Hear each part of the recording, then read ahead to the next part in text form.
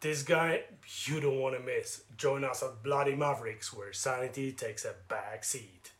Episode 1 is live. Keegan Burke, COO and co owner of GFI. You will learn how to buy a business from inside, influence of heritage, working with a family, why we are all in sales, and much, much more. I welcome you to Bloody Mavericks. I'm Matt Mack, and this is Bloody Mavericks. Today on the show, we have a special guest, Keegan Burke. Nice to be here. Nice Awesome, to be here, awesome to have you. Keegan is an owner and an operator of Ground Floor Industries, GFI for shorts. Yeah. We know each other from the industry and from my reach out through LinkedIn, which basically started on, I would say, a year or two ago, something like that. Yeah, in that range for sure. Around there. Yeah. And so Keegan have a really nice approach, a really nice way of doing things, because I'm following you for quite some time, and I see the projects you guys get involved. I remember actually seeing I think it was an interview in one of the magazines or papers about you starting up a business and growing it to the certain level. Yes, yeah. That was a business report. They gave us an award, right. I think, a couple of years ago. And they did a whole kind of dialogue on how we started we bought the business roughly 5 years ago and how we grew it to the stage it's at now. So kind of highlighted all the intricacies of how we did it and where we are today. And so to kind of dive into that a little bit more, is that something you want to dive into now? Let's do that. Let's start with that. You know, I started my career in the high-rise industry in Calgary. Actually, I did high-rise roofing. So I got into high-rise roofing out in Calgary, and unfortunately, when the oil dropped, I had to scurry on back to Ontario and find a new avenue. So luckily, I joined a small concrete company called Capcrete, and I started there as a sales manager. So selling their services, which was self-leveling, restorations, coatings, things like that. Okay. I grew that business for roughly two or 3 years, and then was kind of excited to get out of that company and either start my own thing or see a different avenue in the same industry. So I came across Ground Floor Industries, which at the time was their main competitor. And approached the ownership there, and we struck a deal with me being an employee at that time, not buying the business. So I worked as their contract manager for roughly a year and a half. Okay. But with the notion that I was interested to buy the business. So when that opportunity came knocking about a year and a half later, when the sales grew and the business was growing, both me and my father, actually, as my business partner, both of us approached them and we struck a deal. So we bought the business coming up 5 years ago now. Okay. And we saw the opportunity when we were buying it, and thank goodness we did, because it's a great business, great company to purchase, because it has a great workmanship, great quality of guys and girls, and great culture within the business. We really saw that opportunity, and we excelled it. So it's been a great avenue. That's awesome. And so what was the team looking like when you were basically transitioning from, like, obviously you step into the role and you took over, you've been doing sales for a little bit over a year and a half, and then you decided to approach them again and get into the ownership role. Yeah. And so how the team looked like when I switched transitioned into the ownership. That's right. You know, when we were striking the deal to purchase the business, most of the there's two segments to our business. There's our site staff and there's the office staff. So the site staff generally was within the business or industry for over 20 years. So we really had a good core, good foundation of the business, and that's something that's a pillar to any business. You've got to sell and promise what you can deliver.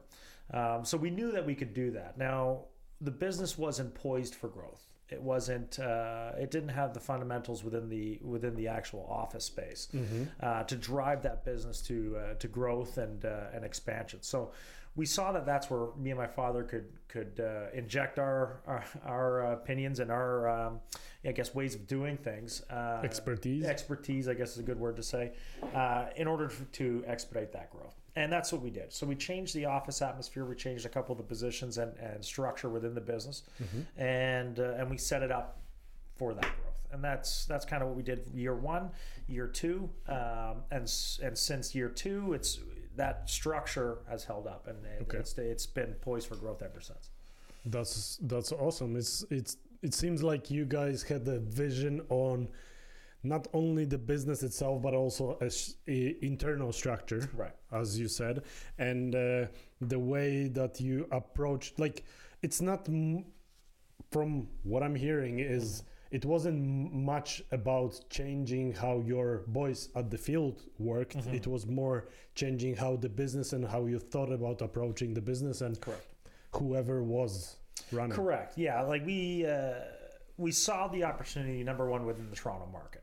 We saw the high-rise industry. We saw how many people were coming in the field, how many people were leaving the field, and the market share of an allocation of our competitors and us, which GFI had a good chunk of the high-rise market when we first purchased it. So we knew we could grow off that, which was an ever-expanding market at that time. Yeah.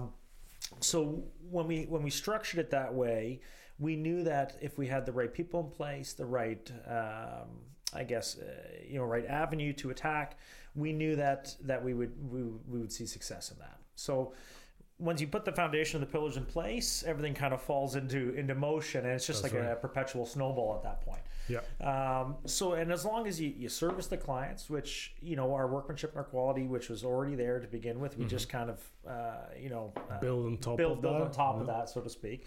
And then you have the support of the office and the professionalism behind it. Really, you just have return business, and it just keeps cycling in, because once you service and you're a responsible company, an ethic company, and you provide what you promise, the business keeps coming to you, and you keep growing off of referrals and so on and so forth. So it's a good position to be in. So how funny that you mentioned the referral part, because I feel, and from my own experience, it's always been the best way to organically grow your own business. It is. And from your perspective, like, obviously you've got the sales outreach, you being a salesperson, having that experience before. Right. How much of your business right now at this point is based on referrals, and how much is based on? It's hard to say specifically, because we're doing a lot of business right now. But that being said, there's a lot of big players in the Toronto market. There's a lot of big builders, a lot of the bigger guys, they develop 10 to 12 towers a year, 15 towers, and so on and so forth. So we have a pretty consistent basis with them, as long as we service them properly. The referrals come when that builder has an office space, or has a sales office, or is doing a project partnership, or doing a partnership on another project or site. And then we kind of referral into another developer or a builder because of those partnerships. That's where we see a lot of those transitions happen. And as long as you're doing the work and there's a good word for you, you usually kind of get your foot in the door at least, and be able to prove yourself, and then continue and sustain that relationship moving forward. But again, the referrals are important, but it's also outreach. And that's another section that GFI didn't have before we entered the game. A lot of the social media outlets, a lot of the website, LinkedIn, as we mentioned before, how we met. If you consistently have your company's name and your projects and everything out there, and people are seeing them, that outreach is invaluable. I definitely see that you guys are doing a great work, because first of all, being in the industry myself and looking at it from a growth perspective, it's definitely a gold pot. So you can just dig in from one project to another. But at the end of the day, you wouldn't be on all of the projects or the main projects, or wouldn't be working with the biggest players in the city, and I know you guys do, if you wouldn't bring up that value, right? Right, correct. And that's the main part of our business. You can't grow and expand your business without having the quality workmanship, and again, I keep referring back to the promises being delivered, because at the end of the day, if you don't do the work that you're supposed to be doing, or it's not up to the standards, you can sell all you want. Eventually, it's going to catch up to you, and the word gets out that you're not as good as you say you are. That's right. And the business starts falling apart. So you have to not only drive to expand your business, but you have to maintain the foundations and the basics of your business, because when you lose that, you lose everything. So you have to keep referring back to that, and making sure that your core group of site staff, your managers, your project managers, your accounting, all the kind of back end house is up to date and working fluidly all the way through to service that expansion. I understand that it is, first of all, it has been a big process and long process to get to get it implemented. Your vision into a company that you didn't build from scratch, so you basically took over after some time.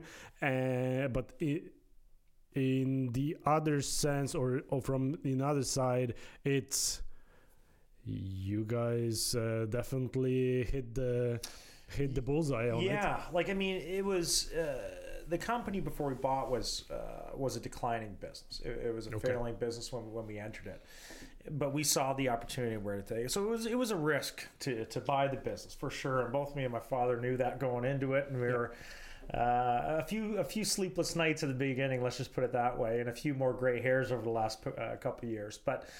We always had a goal in mind. We always knew where we could take it. And as long as we stayed focused and stayed driven, we knew that we would be able to achieve it. So, referring back to the original decision to do it, it's been a long process. It's been a arduous one. It's been a lot of meetings, a lot of stressful times, a lot of looking at the bank accounts, making sure there's pennies in there to pay everybody.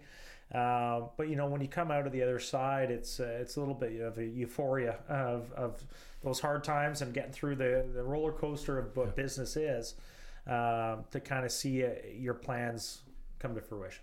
Yeah, the ups and downs and all the hardships and all the challenges basically pay off, and you see the moment of when it comes back to you tenfold, right? Yeah, well, we bought the business a couple of years before the pandemic too, so that was, those type of things you don't even know are possible or can hinder the business. And luckily, it didn't hinder ours too much in the Toronto market because development didn't really slow down. That's true.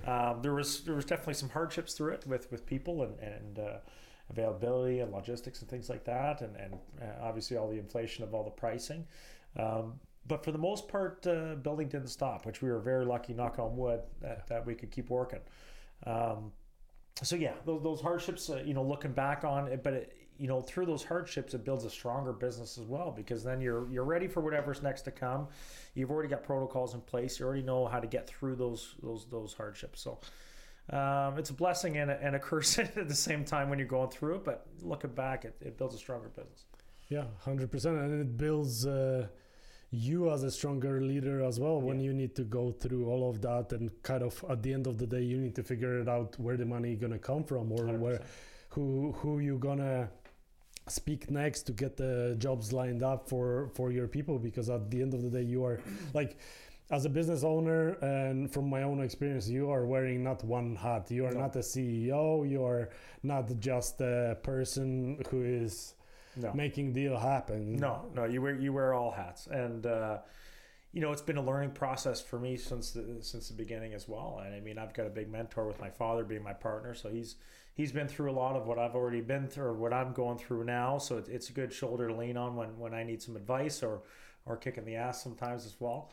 But it's been a learning curve for me as well, from switching from contracts manager / sales. Into an ownership role, but still trying to maintain the sales and do all the sales side as well. And then, as you said, you also have to do the sales and the back end, but you also have to think about the future and where you want to land and where you want to start. So you're thinking about all factors, and you're trying to do that at all times, which is stressful, but that's what you sign up for. Yeah, there are multiple roles that you need to fill in all the time, right? There is. What I want to come back or circle back after we're gonna dive in right now in what we got here, starting from your basically cultural background. I'm gonna start talking, but I want to circle back to you and your father doing business together, Sure. and where that came from, Sure. and also a sales side. So let's do that just after this part. So Sure.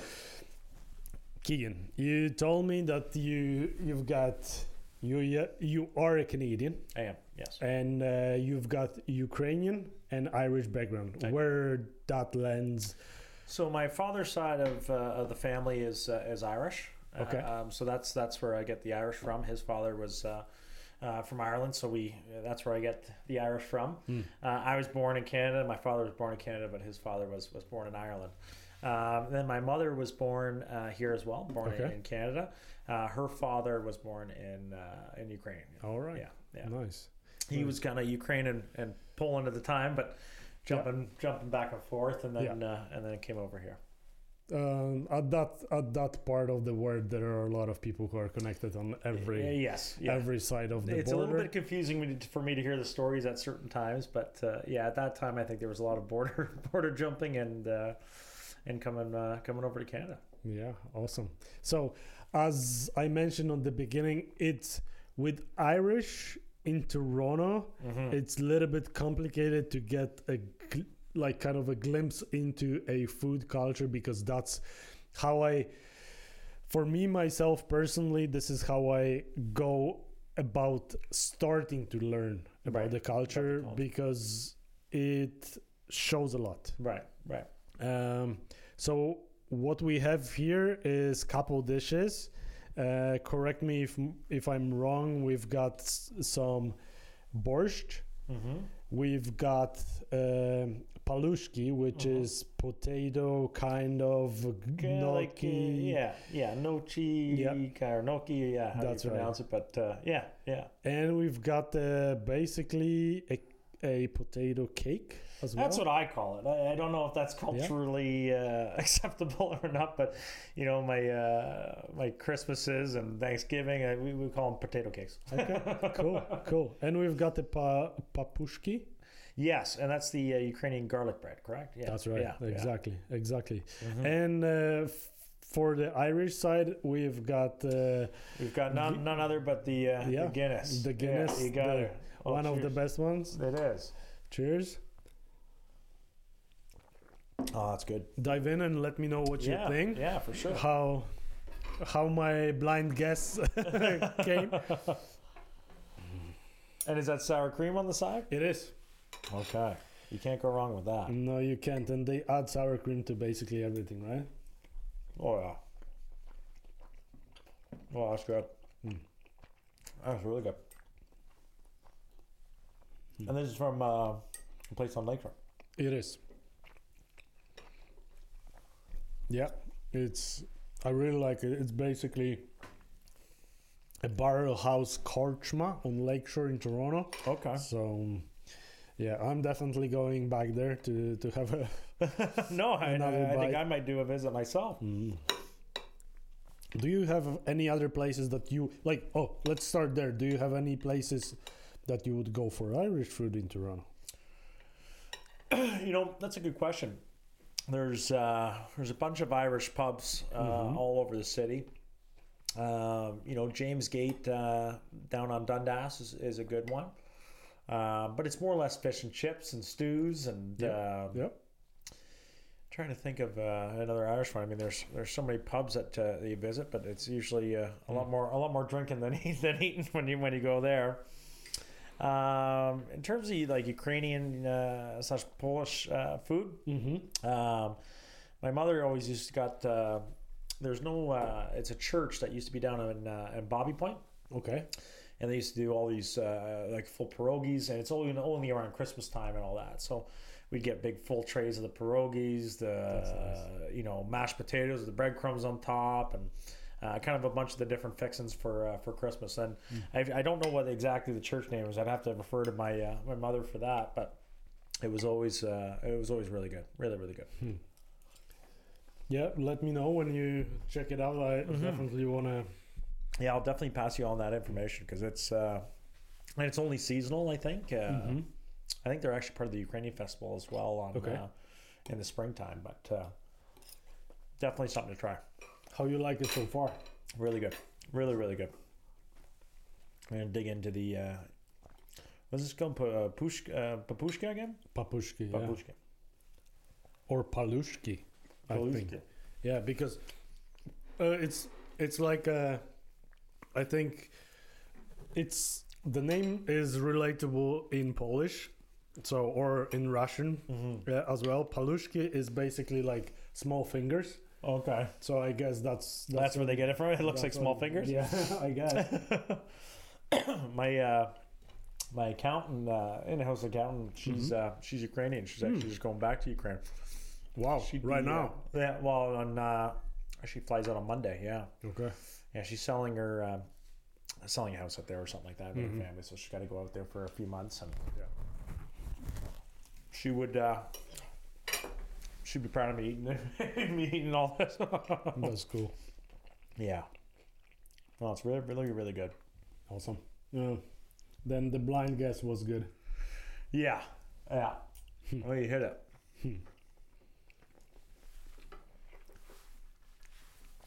Good to hear.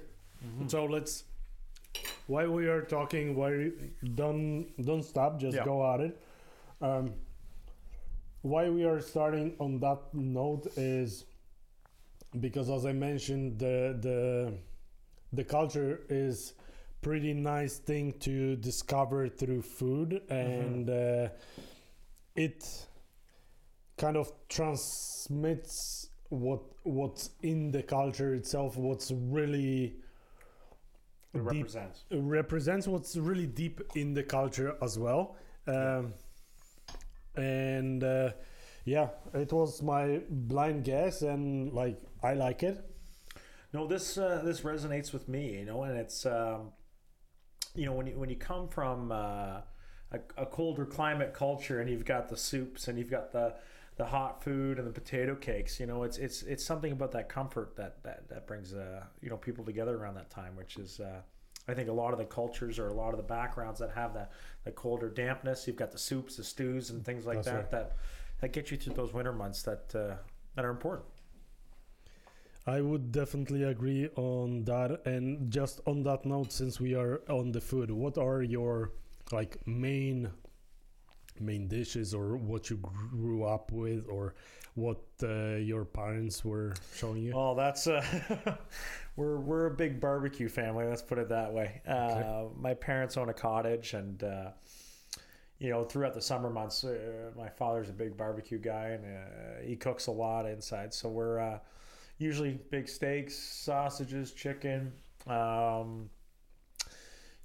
big salads, pierogies, kind of just I hate to say the normal, but the normal in Canada, which is like kind of the three food groups: chicken, beef, and sides, really, at that point. On your mother's side, though? My mother's side is more the Polish side, right? So it's the pierogies, the potato cakes. My grandmother was a big cook as well. So the turkey at Christmas with all the fixings around it. She made her own jams, her own treats, her a bunch of little trinkets here and there that we all loved. Strawberry, blueberry jams, and I forget what it was called. It was kind of a cinnamon dish as well. Cream of wheat my mom used to make, which is kind of an odd dish, but butter and cinnamon on top. That's what we used to have as kids. Just a little bit of everything. We don't really say no to much, but we're a big outdoor family when in the summertime months. So sitting around the outside, sitting around the barbecue, drinking wine and cooking steaks is kind of my love and passion. Your gem. Yes, yeah, exactly. my diamond in the rough, let's call it. Yeah, all right. Yeah, a big steak on the grill really gets me. Yeah. Okay. Well, I will remember that.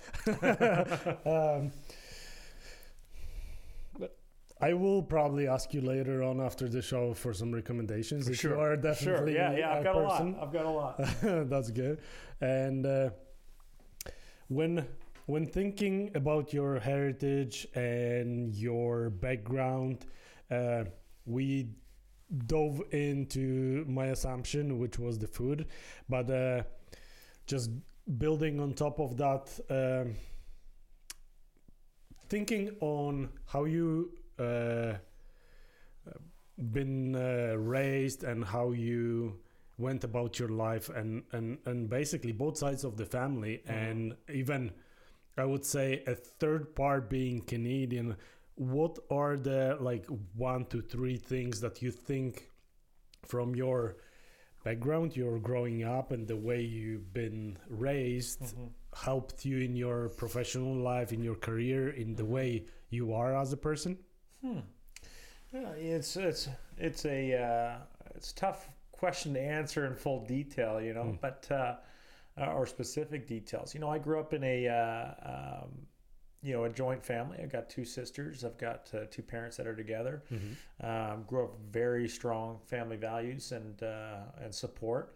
So when you know you've got the support, you know you've got the family unit together. It's important, and I think that grows as you get older too, as well. When you get into your professional life, you know you've always got kind of a shoulder to lean on and guide you in the right way, or give you pointers, and when you're screwing up, kind of kick you back on the good side. And, so I think that, you know, I'm a really strong believer in family structure. I think just like any business, when we were talking about before, having the foundations of the business in order to have it expand and excel, you've got to have the same thing in the family unit. You've got to have everybody on the same page, working together, everybody there to support one another through thick and thin. And once you have that, then I think you're set up, whether you have arguments or tough times or anything like that. As long as you've got those basics down, you can get through anything. And that transcribes right into business as well, because just like family life, just like business, you're going to go through tough and good times. You know, you're going to go through it all. It's a roller coaster of life. But as long as you get through the bad, you'll make it to the good. So basically, it seems like you... one of the main important thing is basically having that main principles that are aligned. Correct. This way, if you are going through any kind of trouble or there are different things, outside factors that's gonna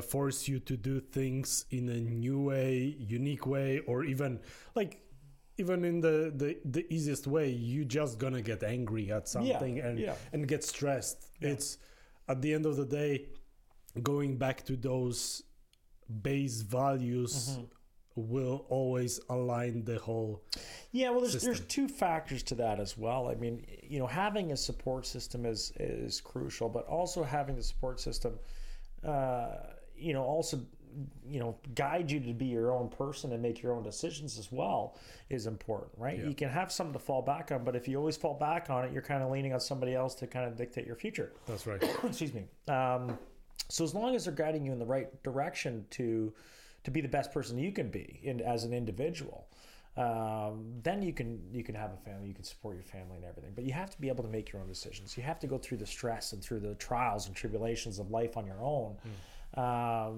And make the right decisions at the right time. Everybody makes wrong decisions. Everybody makes right decisions, right? But as long as you can kind of facilitate that on your own, then you can support other people and support them in the right way. If you can't do it on your own, you shouldn't be supporting anybody else or giving them advice, right? I agree. 100%. So as long as you've got your own individuality, but you also have the foundation of the support, I think that's an important, crucial thing in life.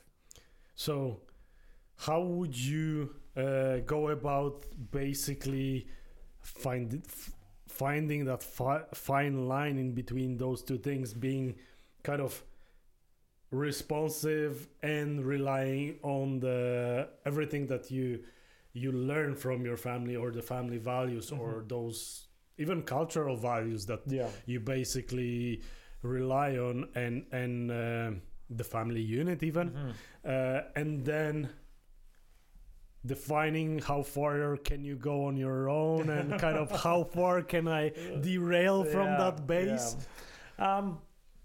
Well, I think you've got to have your morals and ethics in line, number one, and that's got to align with family or your business. You've got to know those basic core values, because you can't deviate from that. Now, once again, I have other factors in terms of the individuality and kind of finding your own stride. People can give you advice on how to do things or what you should do, but you've also got to. You also got to think, is that the right thing to do for me? Because you might have a different outlook or a different avenue that you want to take than somebody else wants you to take. So you have to differentiate what's advice or what's kind of a directional opinion based kind of guidance. So once you can kind of challenge it, at least in your own mind, challenge what everybody's saying at least a little bit and think it through. I think that will create your individuality. But as long as you have those basic core values and you're not swinging off those, because you got to have those just to be a normal civilized person, to be honest. But without taking risk or without kind of chasing those boundaries, you're not going to excel as a human being either. You got to fail. You got to make mistakes. Without that, you're kind of stuck in the same position as you were the previous day. So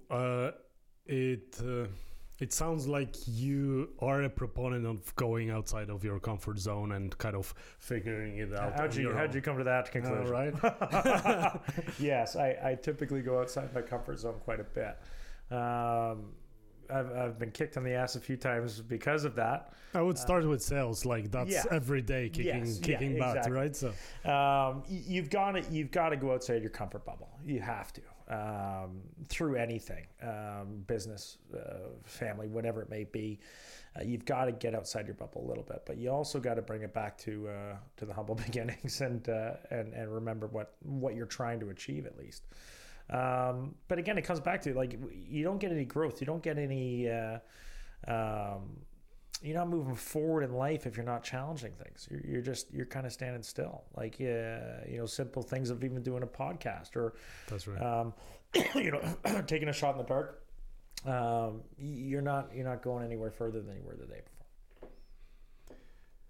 I completely agree on going outside of that comfort and finding the new ways and finding new situations where you are challenging yourself to grow. Mm-hmm. Like, I remember there was probably, it's not a direct quote, but it's something along the lines that when you stop learning, you start dying. I think it was from Einstein, if I'm right, but I try to follow that, and always, like, whether it's a personal life or professional, like, always push myself that one more time, right? Yeah.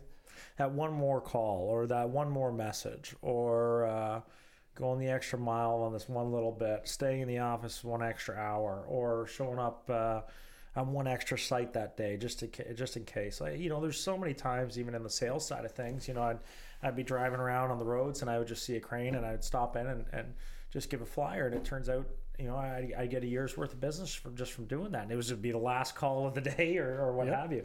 And it's funny how kind of, I hate to say karma or what it may be, but it always seems when you do that extra little push, something gives you a little something back, right? It's almost like in golf, you have 100 bad shots in the day, but you hit one that's close to the pin, and you're showing up to the golf course the next day because you love golf at that point. Right. So it's this same kind of analogy when it comes to personal growth. I think you always got to push that little extra a little bit. So on that note, let's go into the unwrapping the different and unwrapping the Maverick with you. You told me how you went about getting a business and acquiring it, going through the sales on the competitor side and moving over to GFI and doing it for them, and then acquiring the company yourself. And how would you say that your approach is different, or how would you say that you are different as an individual and as a business owner? And a Maverick? You know, I'm a firm believer that everybody has a Maverick in them. That's to begin with. I think it just needs to be pushed out of them some way.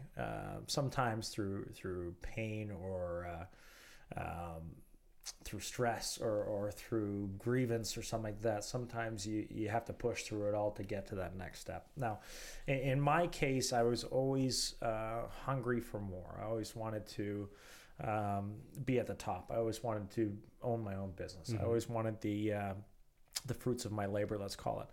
I always wanted that. I saw that very early on in life. You know, going to private school and things like that, I saw the other side of life that was something that I wanted to achieve and quickly. So, you know, from a young age, I always wanted to go that extra mile and try to make it happen. So, you know, going from I was a general labor when I started in construction. I was digging waterproof pits and laying hot rubber. You know, taking it from that to where I am now, I think it was more or less just drive and persistence that did it. Now, when it comes to individuality and how I got there, I don't really take no for an answer.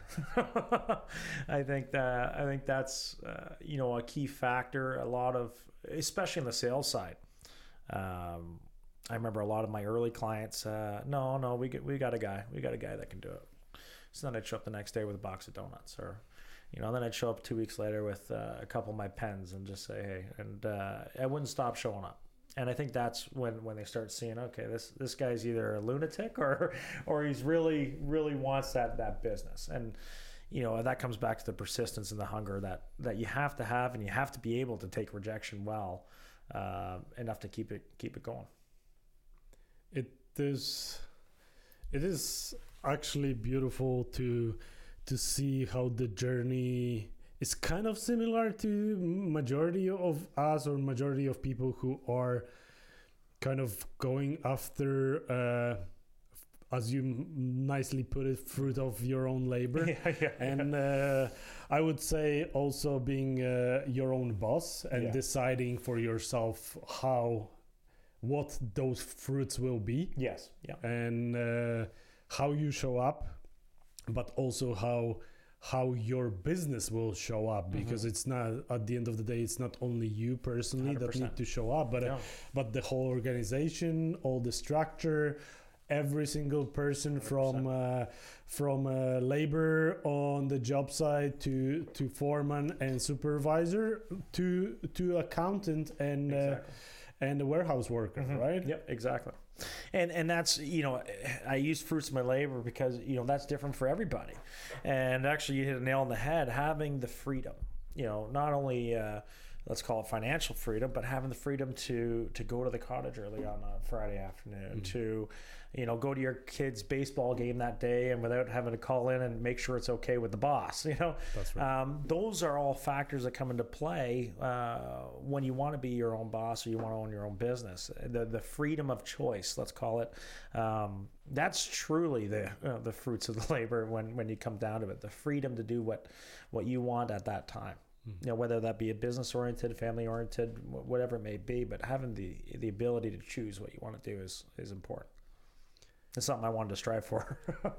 I bet it's sometimes it's challenging to have people that you work with also understand that you are not just the boys, not the boss, not the top figure, top dog at the top of the ladder, who's just doing looking nice and picking up the fruits. No. It's kind of really hard way to convey through the ranks of your business. It is difficult, but you know, we've created a great culture within our business where everyone has a say. Everyone in our business, from our logistics manager to our operation managers to our site staff to our general laborers, everybody can call me at any point of the day. You know, I'm never not available. You know, they all have a say in how the business is run or what their job specifically should be doing or how it should be done. We're not there to micromanage. We're there to create a culture that the company excels itself. If I have to micromanage, then then there's something wrong from tier 1, tier 2, tier 3 all the way down, right? There's a broken chain in the link that needs to be addressed, because at the end of the day, the company's got to be a well-oiled machine all the way through in order to run and keep running. So we have an open culture in our business, which is a family-run business.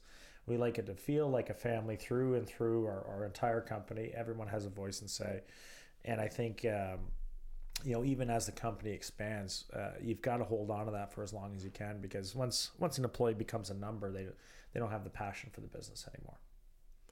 I truly agree with that. What would be the number one thing that you're trying to do to, like, because at the end of the day, you need to encourage your workers to, they know that they can speak out, but you need to encourage them to actually do it, come and say what they think, because there are a lot of people who at the end of the day will not speak their word. Not speak their word. So what's the one thing that, or a couple things maybe, that you guys are doing to kind of keep that culture alive?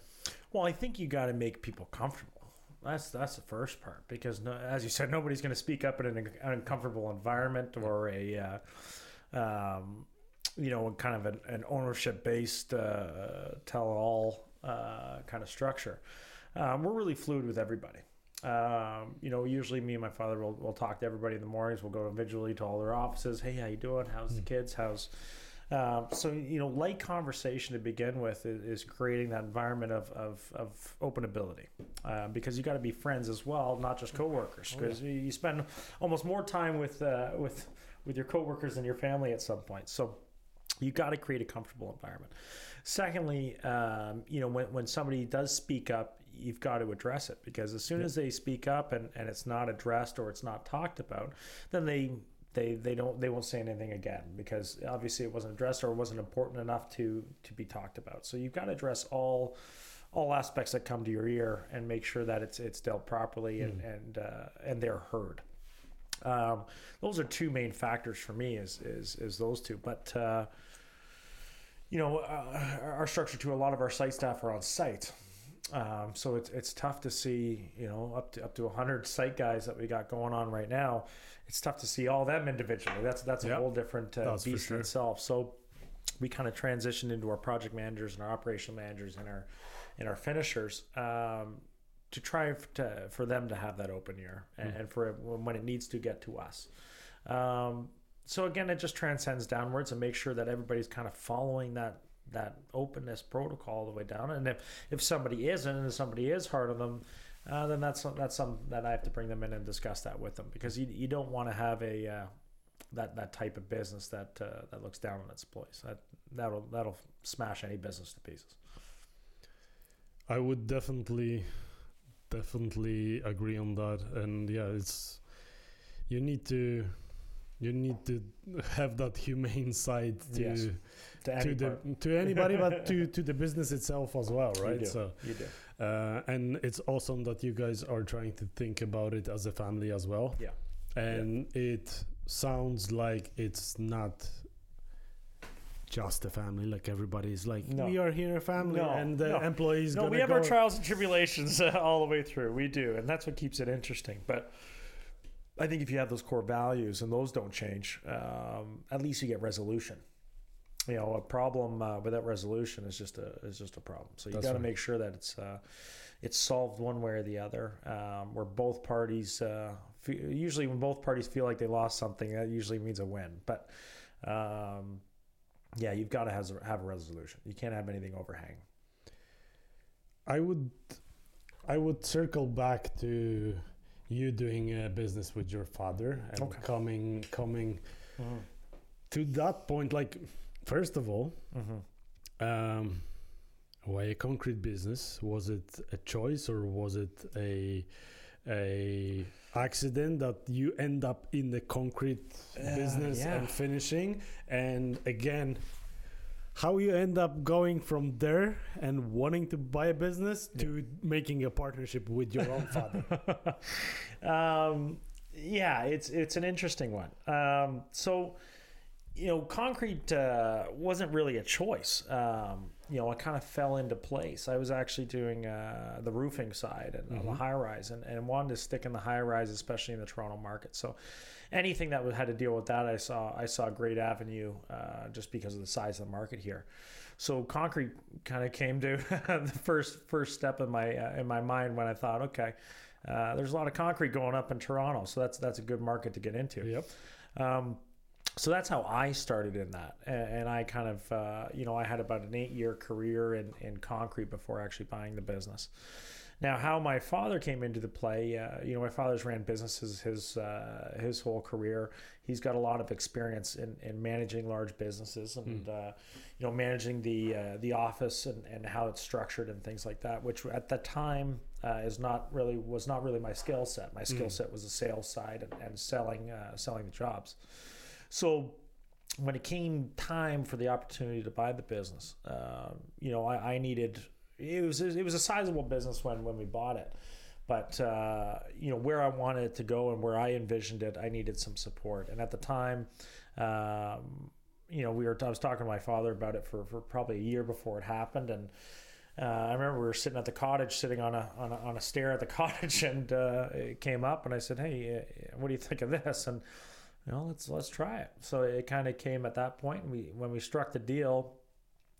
He totally left his previous industry, which was printing. He was in printing beforehand. So this was a completely different industry than what he was used to. But, the business structure doesn't change much from industry to industry. So I knew that his expertise and his knowledge would blossom in this type of scenario. So we knew that we had a great partnership in regards to the sales I would look after and the business structuring and things like that. He would kind of take the lead on. And then, 4 years later, we're both meshed into both roles and enjoy going to work every day. Sometimes working with a family member can be... That's the other thing I want to ask about. Yeah, can be a different experience, but me and my father have got a pretty good understanding of each other. We've got a great working relationship, great relationship in general. So it's been seamless. It's been great. It's, he's my mentor and everything. So to work with him every day is a blessing. It's an absolute blessing. And, I think the relationship grows when you spend that much more time with everybody. That's right. You become very close. And so it's good. It's good all around. And we're just so excited for what's to come. As you said earlier, it's like you are spending so much time at work that you are become a family with people that you work with, which is pretty amazing that you can build on top of relationship that you already have with your father. Exactly. And it doesn't work for everybody. It does not work for everybody. No. And that was some of the early conversations we had. If this goes kerplunk, what's our play here? But no, we've got a great understanding of each other. We know each other very well, and what our flaws and positives are, and what the other's thinking. So, through the hardships already in the business, there's not much more that can happen badly over the last few years. So coming out of that is a pretty good sign that we can continue working with each other. And I want to. It's a great working relationship, and a relationship in general. Yeah, you guys are doing a great job. It's like seeing how your business grows and progresses, and that you're adding a next great big partner to your list of clients, which is amazing. Again, how many years you are owning the business? We're coming up on 5 years. Yeah, in 5 years you grew it to substantial levels. In 5 years, we've almost 5 times the business. Wow! So we've almost doubled. We've almost doubled the business every year. That's amazing, and that's the support which you probably need doing it with someone too. Yes, because at the end of the day, how are you going to push so hard by yourself and only by yourself? That's right. Yeah, and you need somebody with kind of a background in that to get you through those years. And when you're focusing on not only the expansion, but as we talked about earlier, those basics and the restructuring. You can't do it all by yourself, especially on a sizable business like ours. You've got to have not only that, I've got a young family too as well. So that's a whole other factor to that as well. But you've got to have somebody else with the same risk, let's call it, because any business owner has risk assessment, let's call it. You've got to have somebody in your corner that can make decisions based on the same motivations you do. This is a nice segue to you doing sales, and I want to figure it out how, because you mentioned earlier that you do another call, you stay another hour, you go to another job site and leave another leaflet or whatever it might be. But is there anything specific that you want to share that as a professional professional salesperson, because that's at the end of the day, selling is like, not everybody realizes, but everybody is in sales some way, shape or form. Yeah, you're right. A lot of people will say no, I never want to work in sales, but if you take a step back, it's like Everybody sells something every day, whether it be yourself or whether it be a product. You're selling yourself every day. That's right. So is there anything in particular, the way you do, like thinking about how you approach new clients, new customers, or even existing ones, is there anything specific that you do every single time? I treat, I don't like to call it sales calls. I don't like to call it a sales pitch. When you've got us, bring it back to the basics, when you're going to deliver what you promise, you're not really selling, you're just kind of telling a story. So every call I treat it like I'm talking to my best friend. Hey, how you doing? How are things with you? Get to know them, get to know what their problems are, and make sure that you're the solution for those problems, because they're not going to buy anything from you if you're not a solution. You're just filling their ear. So you've got to make sure you're talking, number one, to the right person. So you got to target your market. You got to target who you're going to sell to, who needs you, who doesn't need you. So once you focus down those arrows, then you focus in on who you're going to speak to directly. And then once you're in that room or on the call with them, it's nonchalant, just like how we're talking right now. You kind of dig into their culture. You dig into their family life. You dig into who they are as a person. And then you can kind of get little tidbits of the working side of things and say, okay, I hear what your problem is there. Maybe try this solution. And it doesn't always happen right away. You've got to, it comes back to that persistence. You've got to make sure that you stay in touch with them. You got to stay there every call, once a month, whatever it may be. And then when the time is right, and they'll make that call, whether the time is right, you'll get that call, and it's not selling at that point. You're just, what people sometimes say, being in the right place at the right time. But you make sure that you set it up that way. That's right. I would also add to that sometimes, even if that person cannot give you business, they will think about you, and they will recommend you to someone else 100%. Just to, like, I had so many situations where someone is calling me, and it's like, is it Matt? Yeah, it is Matt. And who is this? I'm so-and-so. I got your number from that person. At this point, I don't remember that person already who recommended me, because we didn't do business. So there was some kind of relationship, type of connection at some point. Something happened, but in the same time, it's like it's coming back. So definitely, I did something right. Yeah, and that comes back to it. Like it's, I've had some jobs where, as you said, I totally forget that conversation happened, and I forget when it was, where it was.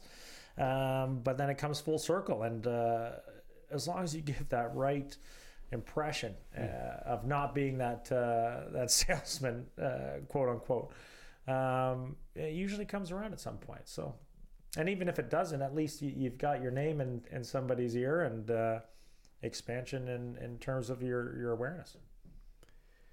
That ties nicely to a next part, which I always felt is important in my own life, in people's life.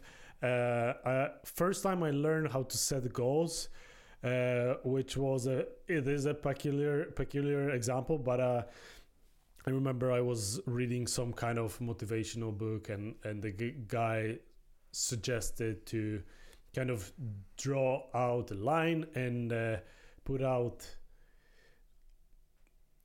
or build a vision of your ideal partner on the piece of paper. Okay. And I remember putting down both physical, whatever is inside, how the person is feeling, right. And I remember forgetting about it and leaving it on my computer.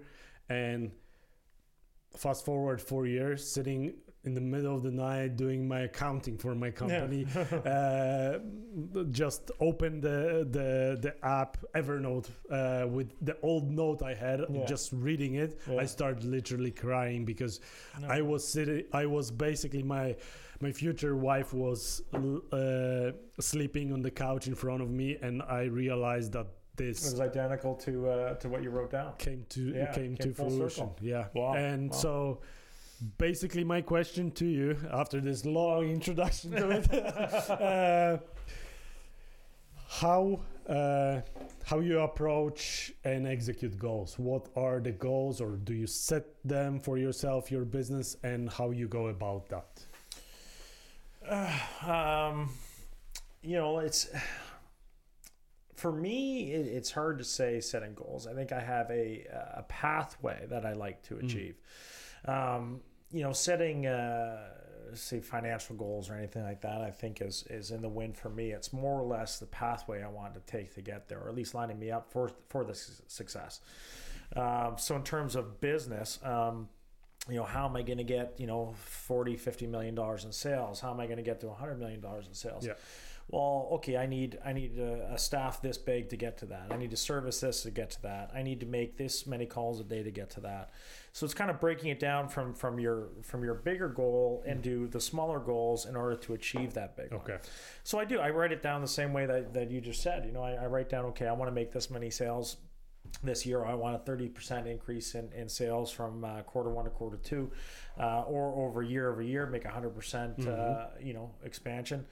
Then we start breaking it down to the smaller things. Okay, well, month one, are we seeing a 10% increase in month one? Okay, we're not seeing a 10% increase, so month two we got to hit 20 because we got to build it up. That's right. So you kind of break it down to those smaller goals, and if you're not achieving it, then it's fine. You don't stress over not achieving it over a small amount of time because you see the progress at the end of the year, or 2 years, or 3 years, or 10 years for that matter.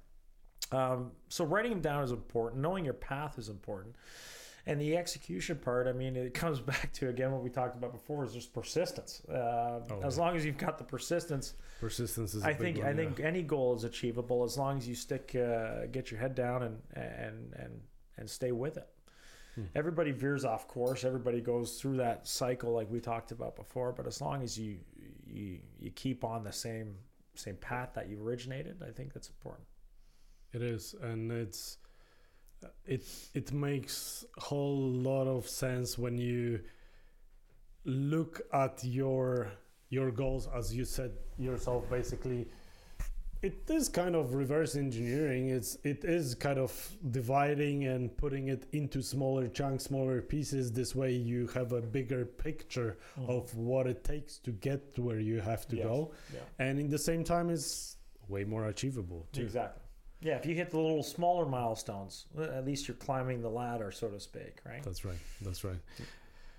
So transitioning from the business world, from all the sales or all the growing up the business, and you guys have a great story doing it so fast, which is really amazing to see, and just to cheer you from the sidelines. Well, I appreciate that. You're very kind. I have seen you guys and your trucks around the city just a little bit a couple of years back. Now it's getting more and more, whatever. more consistent. Oh yeah, which is great. And but circling back to your culture and whatever is on that front for you, like the background part that we were talking on the beginning, and how is there anything fun besides obviously the business can be fun. Don't get me wrong, a lot of times business is super fun, and especially with person like yourself and you guys getting your goals and doubling the business size every year, it must be fun. But in the same time, knowing your background and knowing the parts of the world that your family is coming from, is there anything in particular that you still want to discover? Oh, I think I mean, this is just one blimp in my life story, right? I mean, it's hard to say what I want to discover, because I think that just kind of comes as time goes. I mean, I've got a young family, got a wife, and so, you know, living through them too, I think is the next stage, right? Living through the kids and what they want to do, or what their goals are and things of that, which I'm very excited about. Seeing my external family, like my sister's got kids, my younger sister's getting married this year, so kind of seeing those two families blossom on their own. My wife's side of the family, kind of seeing them grow. You know, all of that encompassing is I think what those next fun years are. You know, it's a tough age group from 20 to 40. You know, when you're building your businesses or building your financial goals or your house buying and properties and things like that, it's a stressful time. Or building your family from young kids to teenagers, and you kind of lose yourself in a way in those years. So I think the next stage of I call it getting over that hump. I think that's kind of the blissfulness of what's to come, or the peace, you know. It's and that's the kind I'm looking forward to, you know, sitting on the dock and seeing my kids jump in the water, or jump on the water slide, or having their friends up, or, you know, going down to Florida with the kids, seeing my kid play golf, or you know, or taking a cruise with my wife, whatever it may be. I think those are the fun years that are coming up, which I really look forward to. And on the business side, I mean, who knows? The business can change next year for all we know, right? More opportunities. If we keep having success, then we build our business. You know, I mentioned earlier that we started a secondary business, so building that one up to hopefully success, which we're the founders of. You know, starting that off slow, trying to build an empire as fast as I can, but you know, as patiently as I can at the same time. So it's who knows, but I'm excited for it, whatever it may be. That's awesome. Yeah. And just looking back on whatever you have learned and your story and your connection and working with your father as well, are there any financial things that you would like to know earlier, and, like, I don't know, tricks of a trade or tax strategies, incentives? I can't divulge too much now, but you know, you've got to have well, it depends on what business you're in and what you're trying to build. I mean, in our industry, it needs a lot of funding. So you've definitely got to have a strong relationship with a bank, or somebody that's funding you to get you off the hop, because it's an expensive thing to get into. And if you're getting a different business that you don't need funding, you should have a mentor. You should have somebody that has gone through something similar, something that, or somebody you can lean on or get advice from to kind of get you through those first years, because the first couple of years of owning any business they're tough. They're very tough years. That's right. You know, from tricks of the trade, I think you've got to focus in on the basics first. Like the basics, and people get away. They think that, you know, I'm going to grow this business, exponentially, and year 1, year 2, year 3, but they forget about the basics of the business. And whoever's a good client, keep that good client. Don't lose the good clients because you're not servicing them and you're chasing after new business. Service your good clients, create relationships, take them out for dinners. You know, create a friendship through those relations. And really, that's what kind of blossomed our business. You know, my father and me have a same mentality when it comes to that. where you have to build a friendship and you have to build a relationship in order to have a business relationship. So we try to get that done first and get those pillars set, and then you build the business relationship after. Awesome. It's you need to have the basics first, the pillars, as you said, which is pretty important to kind of get your foot in the door, even, right? You got to have the integrity, because nobody's without the ethics and integrity, nobody's going to believe you. 100%. On a note of discovery and still being around here, do you think like you have a tribe around you? I do, yeah, for sure. You're talking about just like family and support tribe? Family support, but also friends or business partners, or someone that basically whatever comes through in business life, in personal life, you can reach out and how about this? Would 100%. You? And that comes back to just relationships in general, from my friends to my family to business relations. I've got a large network of people for any type of problem or question or advice I would require. I can usually pick up the phone and pick a pretty good person that can give me the right advice for. And that's what anybody has. Anybody can go out and network and find that outer circle, so to speak, that they can reach out to anytime. And go to networking events. Go to even traveling. Talk to people. Go sit on the beach. Go talk to the bartender. Go talk to the waiter. The best advice sometimes comes from the person you least expect it from. So always just put yourself out there. And that's something that I try to do at all times. Is just put yourself out there and create that outer ring. That's. So yes, I think that's very important. It is super important. But in the same time, like having that network and having that tribe of people that you can rely on and ask any question. Is there anything in particular that you would do to a member of that group for them kind of to feel that they belong more? Oh, that's an interesting question.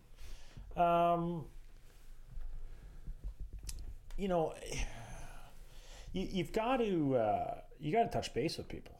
I mean, to ask for advice and not talk to them for a long time doesn't seem like advice. It seems like more of a favor.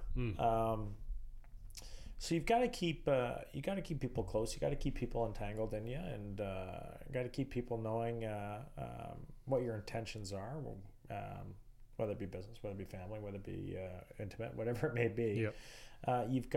They got to be comfortable with you and know who you are and what you're asking for.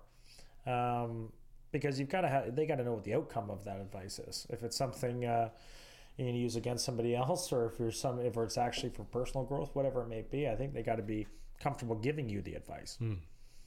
So I think just keeping those relationships strong is just talking to them a lot, being social. Once you become antisocial, then there's a lot more questions or red flags going up when you do make that call.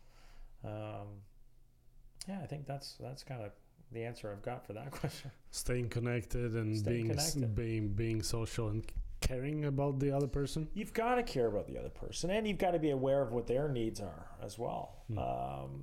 You've got to know what different people have different psychology. Different people have different needs. People react differently to things. And it's been a roller coaster for me to realize that as well. You've got to be in depth or intact with what somebody else is thinking about your reactions or actions, what they cause, what they don't cause, and how people are going to react to them. You got to be aware. And that's more of a self-awareness thing as well. Not caring what other people think, or not caring what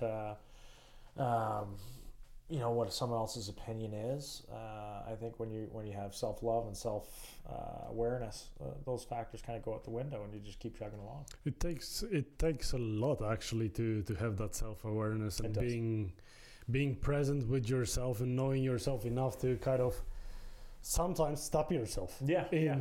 Just literally stop yourself and think for a moment, hey, are you doing the right thing right now, or should you do it a little bit differently? Exactly.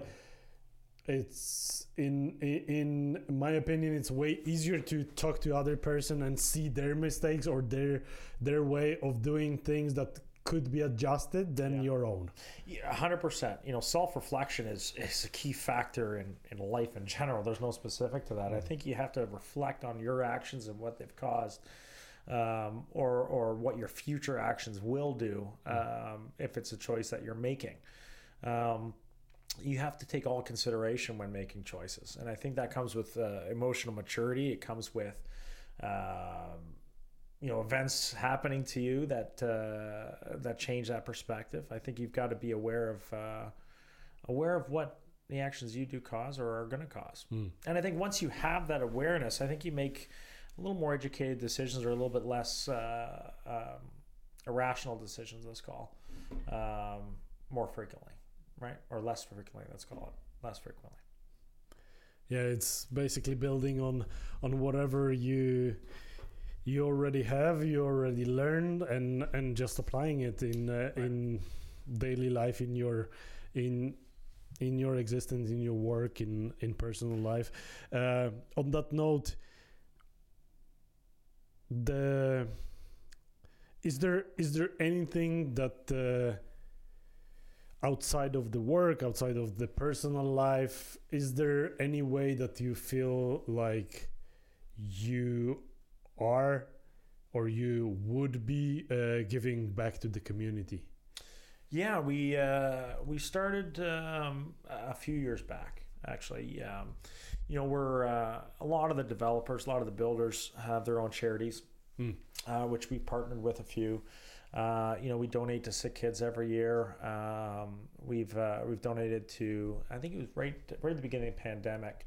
There was a school that did all these paintings, and then they went up and it was to support the homeless. So you buy the paintings and it supports the homeless. So we did a lot of that. There's a lot of fundraisers that go on through the TCA, Toronto Construction Association, that we're part of. It's important, if you've got the ability to do so, I think you gotta help the people that need it most. Because you never know, you might be in the position. You might need the help. It might change somebody's life for the better. Rather than buying that new couch for the office, that could be a couch for somebody that really needs it. Something like that. It's important to give back year in, year out. Yeah, I think the giving back part very often comes back to you tenfold or hundredfold, and you cannot even associate the events happening. Is just naturally the way one would say a god or universe acts, and how it goes about. So I've got a couple easier or harder ones.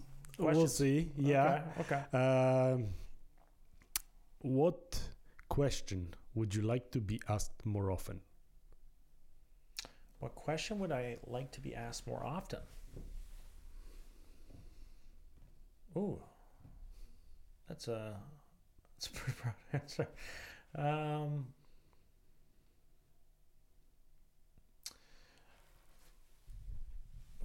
What question would I like to be asked more often?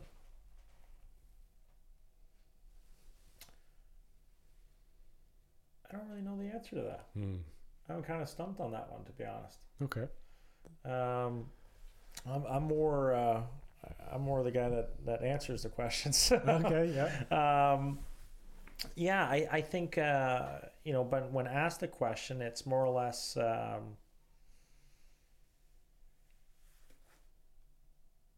I think you got to be asking the questions. Okay. Because if you're not asking the questions, you think you have all the answers. That's really true. But if you could be selfish for a second.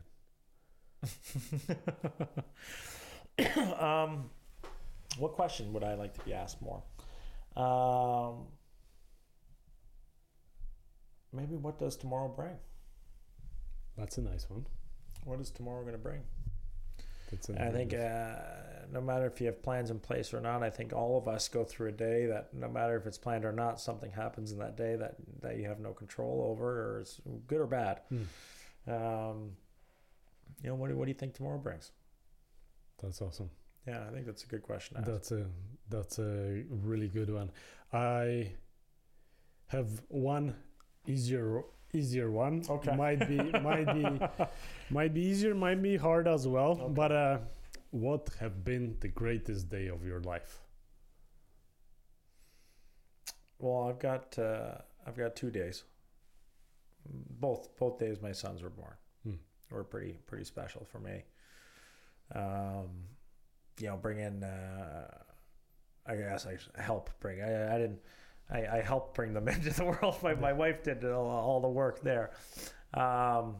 It's a pretty special moment when you see somebody come into the world that you helped produce. Flood of emotions, and those are days I won't forget. Awesome. Keegan, thank you so much. It was an amazing conversation. It was. I love the fact that you dive in deep on the personal notes and also on the business perspective and how you guys go about making it better every single time, and talking about your employees and really making them feel like they are part of the family and they are part of something bigger. I really enjoyed our conversation, and I feel this might be not the last time. No, I hope not. I really appreciate you having me on. I think it's a great opportunity. It's great questions. A couple stumped me, and a couple they were great questions. It comes back to that self-reflection and self-awareness. It's good to go through these things and start talking and realizing where you can do better, or what are the holdbacks, or what you're doing well. So it's a really, really great moment to be on this show, and looking forward to the next one 100%, Matt. Thank you, Keegan. And it's a wrap. We dare you. If you are bold enough, hit subscribe, repost the rebellion, and don't miss out on next week's episode. It's going to be bloody brilliant. See you on the next one.